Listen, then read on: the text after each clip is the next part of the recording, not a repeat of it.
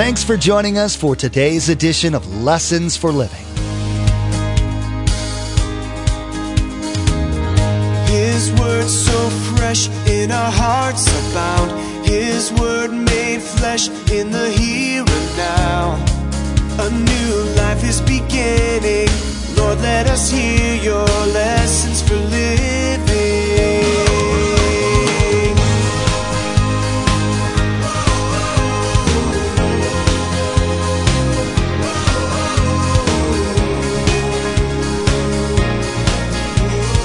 Lord, let us hear your lessons for living.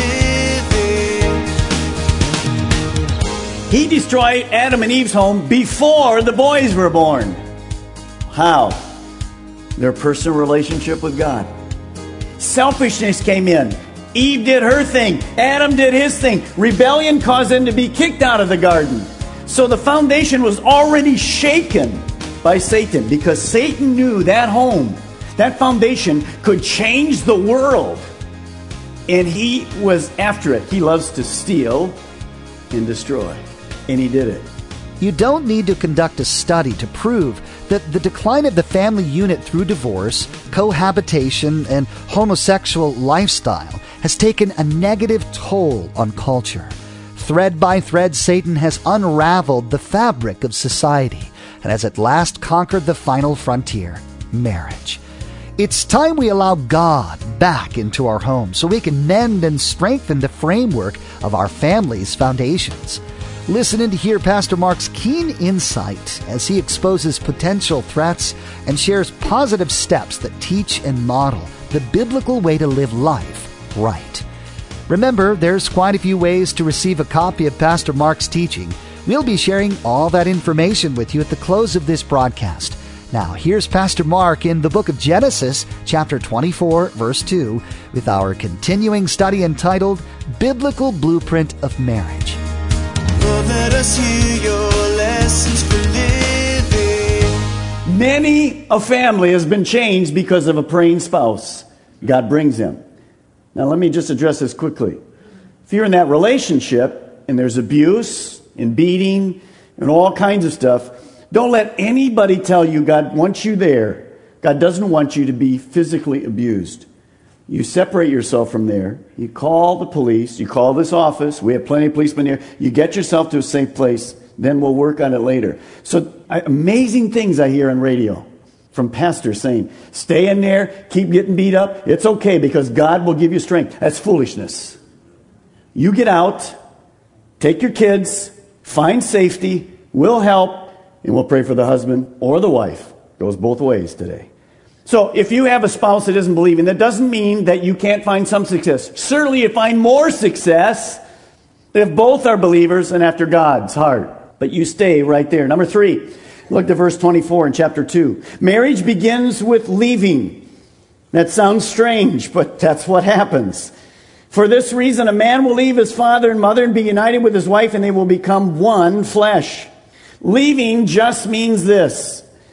All other relationships take on lesser importance. That includes our relationship with our parents, old friends, even eventually with our children. That is a principle that happens.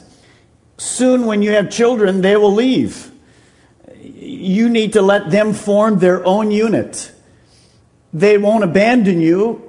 They'll be with you, but they need to leave, just as you needed to leave your parents. That is a process, in fact, even was mentioned this weekend. Some of you weren't here, so I emphasize it again. When we go through our 4 months of premarital counseling, this is one chapter we talk about. This is one area that always seems to be a problem. You have to leave. You have to cut those emotional ties. There's a new unit. It's the husband and the wife and God. That's the new unit. Number 4. Marriage continues with cleaving. Cleave means, notice in there, a man will leave his father and mother and be united with his wife. That united or cleaving in one of the New King James or whatever means to bond together, to glue. If you write in your Bible just by that verse, write super glue. That's what it means. It means determined action. We hold on to because we choose to. It's not passive. We're holding on because God has said we are to make this commitment one to another of permanent love and faithfulness between a husband and wife. And let me just share this with you. I don't have time to go into a lot of it, but I want to remind you. Next week I'll mention a couple things. Let's take these two pieces of paper tonight. Let's say I put some glue on them and I put them together. And we waited a few moments and it was super glue. How am I going to separate these? Well, we'll just pull apart and they'll neatly come apart. Is that right? No, they don't neatly come apart. There's no way to make it neatly come apart.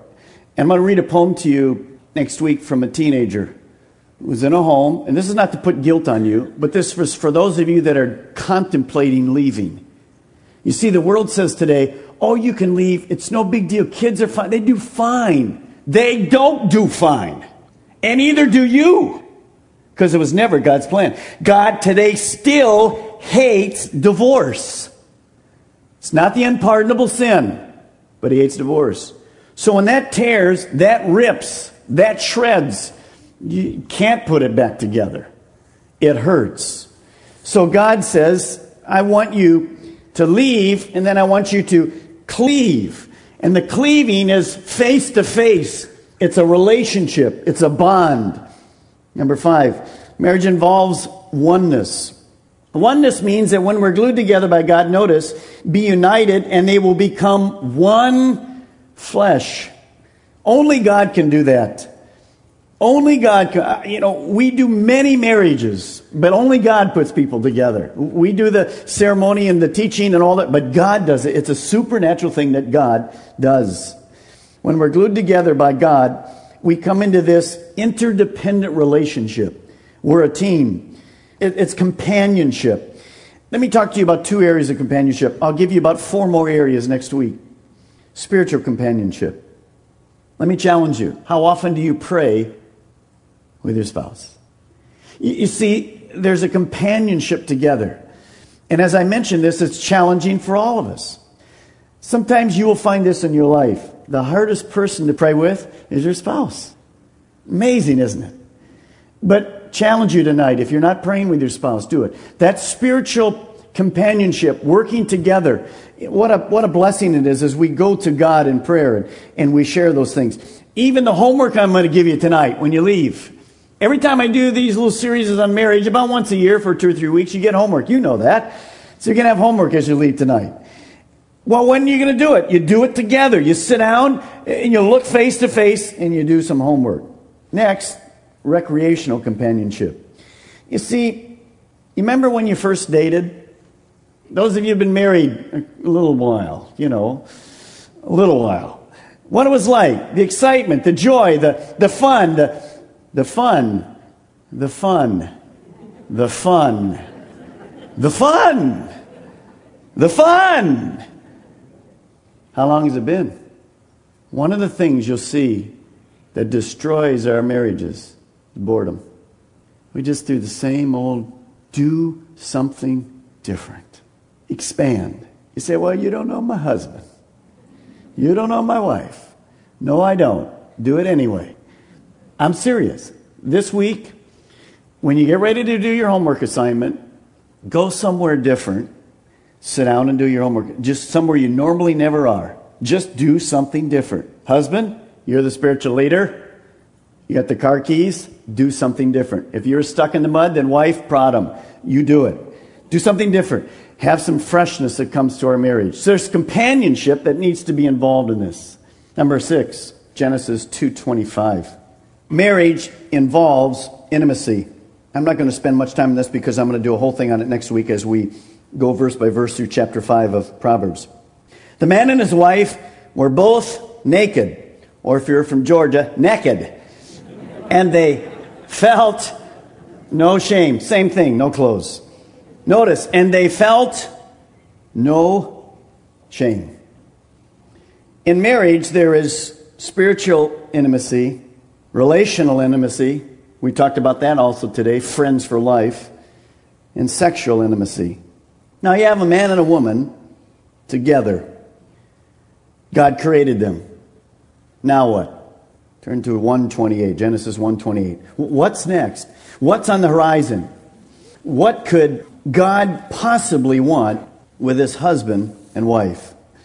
And God blessed them and said to them, "Be fruitful and increase in number, fill the earth and subdue it.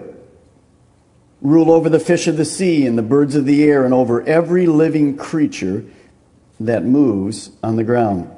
I think there's two more purposes in that verse that God wants. Let's just go back for a moment.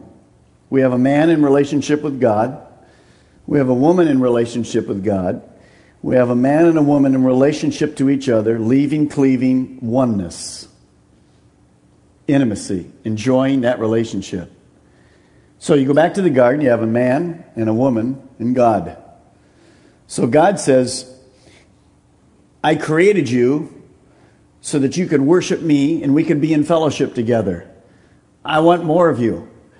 I've created you with drives in your bodies and your minds and all the physical apparatus needed to do what I'm going to command you to do. I want you to get together, enjoy that nakedness, and through that bonding, produce more children. But I want to hit one thing first. I think there's one other thing that was there. Take a look at it again. He says, fill the earth and subdue it. Rule over the fish of the sea and the birds in the air and over every living creature that moves on the ground. To serve Christ together with our individual gifts. God wanted Adam and Eve, and we'll get to the part about the kids in a moment, but he wanted them to serve together, to take care of the animals and the fish and the birds. And later he says, I want you to till and I want you to plant and I want you to replenish the earth. It's a joy to work together, to make a difference. One of the things that I think we sometimes lack as Christians is if you're married tonight, and again, in a moment, we'll get to those of you that aren't married so that you can see what you're going to look for in a godly spouse. But what a joy it is to work together with your spouse, to serve God together, doing lots of things. Now, the first question comes to mind, well, Pastor Mark, my gifts are here and my wife's gifts are over here, whatever. You can still do some things together. You certainly can pray each other. If the wife needs to go out on a certain night and her gift is maybe a teaching or whatever, and you can stay home and what? Watch the kids, do the dishes, wax the floors. Shall I go on, ladies? Yeah. And vice versa. Yeah, you can work together. Do you remember Priscilla and Aquila? Acts 18. Kind of look through their life this week. They got kicked out of an area. They moved. They met up with Paul. They worked together making tents. Then they opened their home. And people would come in and they'd share the gospel. Later, another man came through. He didn't really have it all right. He came in their home and they shared together. Later, we see them in Ephesus. You see them in the end of 1 Corinthians. And they're always serving together. Open house. Having a great time. Just serving God as a unit. What a great picture to the world. Let me ask you, Christian, do you love serving with your wife? Find a way to serve. Guys, as a team, husband and wife, look for some things to do together, to serve together, to pray together, to invite couples over to your house together. Show that you are together. I think it's a great thing. Adam and Eve were charged to do that. He didn't say, Adam, you do this, and Eve do that. Together, you take authority over that. And God will bless you. Now, we know the next thing is, notice, not only are we to do that, but here's a great image. We're to model a Christ-centered marriage and family to a world that doesn't get it. The home is to be a picture of what Christ is. This unity, this intimacy is to be together to show the world what it means to have God as our head. Turn to Genesis chapter 4, verse 1. We see some obedience by men sometimes. In this particular case, Adam and Eve did obey. And Adam lay with his wife Eve, and she became pregnant and gave birth to Cain.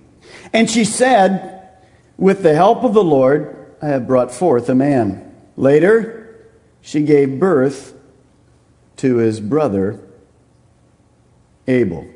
Now, let's just picture. We have Adam, you follow me? We have Eve. And we have the two boys.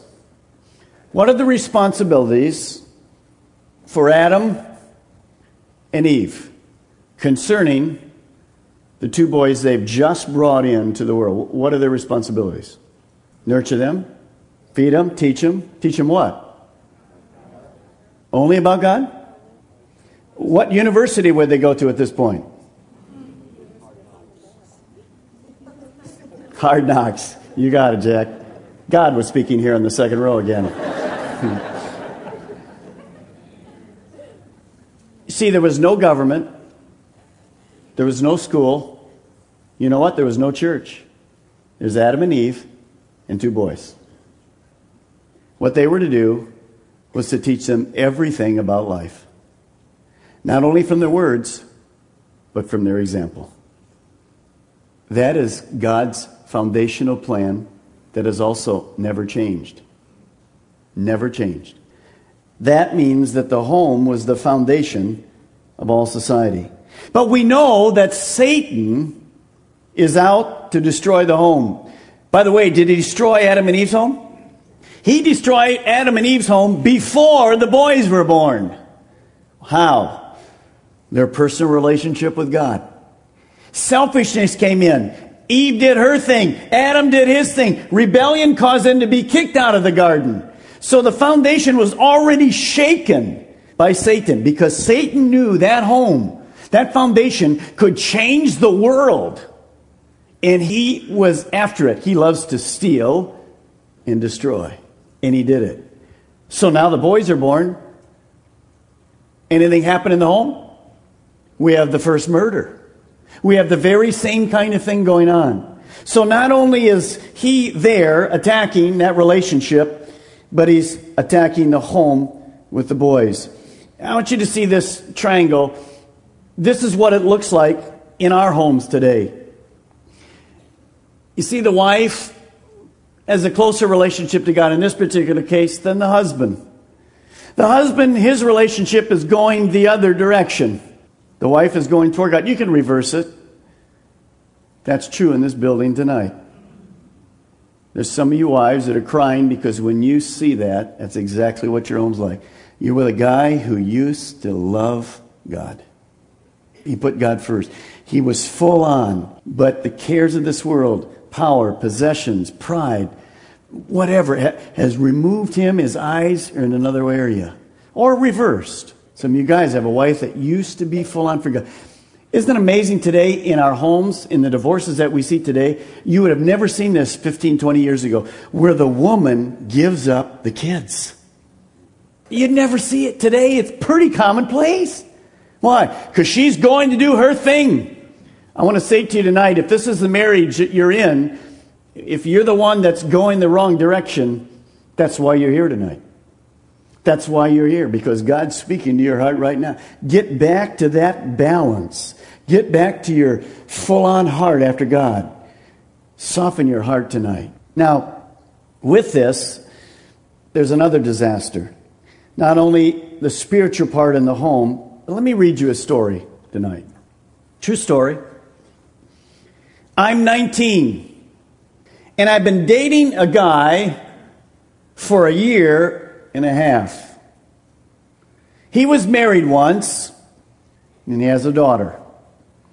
We decided to get married, but because my parents didn't approve, that caused a problem in our relationship. Then 2 months ago, we decided to have a sexual relationship. Since that time, he's been very different.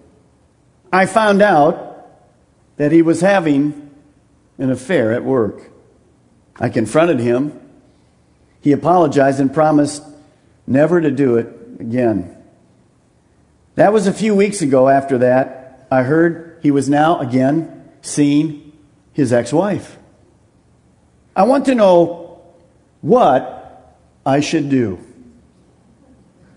I feel like he just wanted my virginity, and now he has never any time for me. Now, some of us that are adults look at that and say, 19, what is wrong with you? You can almost kind of make fun of it. This is a hurting woman who is totally confused about life. Now, how did that happen? How does this happen? How does anything like this happen? Here's how. Happens in the home. The blueprint for marriage given to us by God, she's never seen. I don't know who her parents are, but I'm going to say some things that I think probably fit. She could be a home with a single parent, or both. But evidently, from what we can see here, they have no biblical principles. Is that uncommon in the United States today? No. Also, maybe even at a younger age, there was sexual abuse in the home. We have MTV.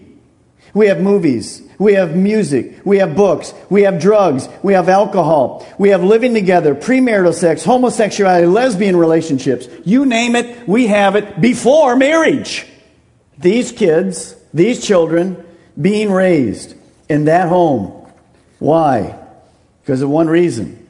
Satan is out to destroy the home. And you say, well, that's probably an isolated case. That is not an isolated case. If it's your daughter, you're hurting. Because that young lady is being taken advantage of by a creep.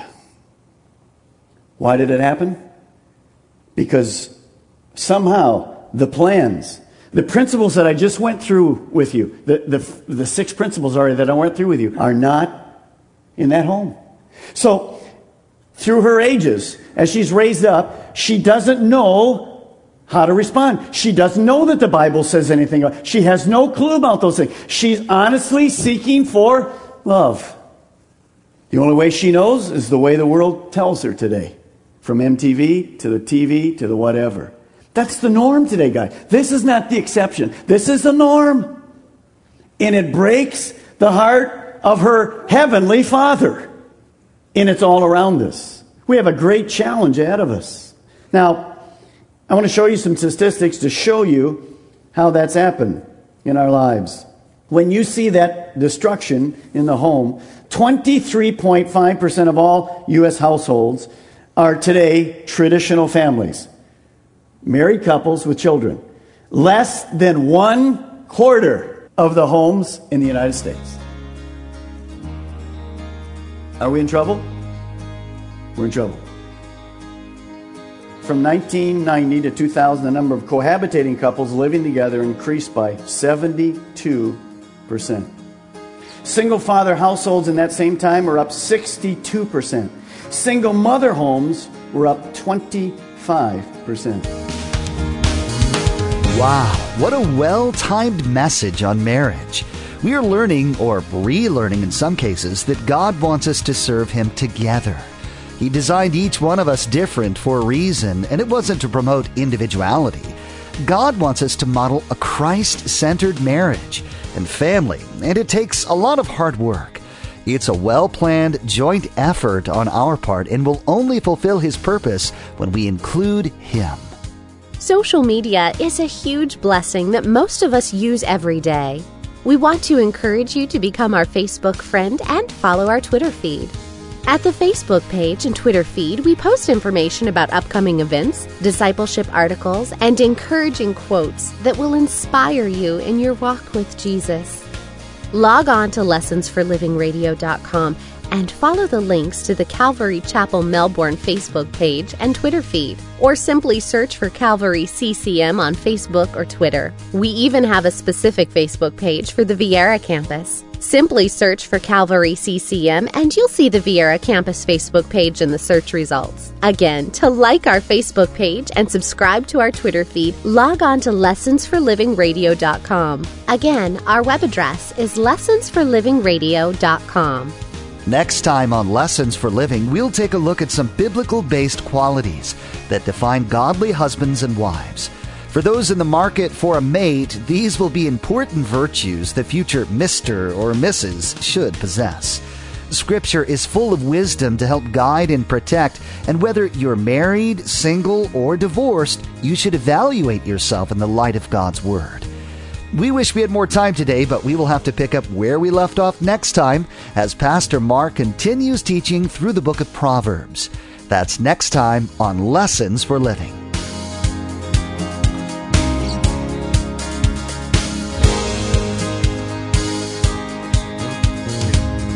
Our eyes have seen and our ears have heard His word made flesh in a hurting world. A new hope He is giving.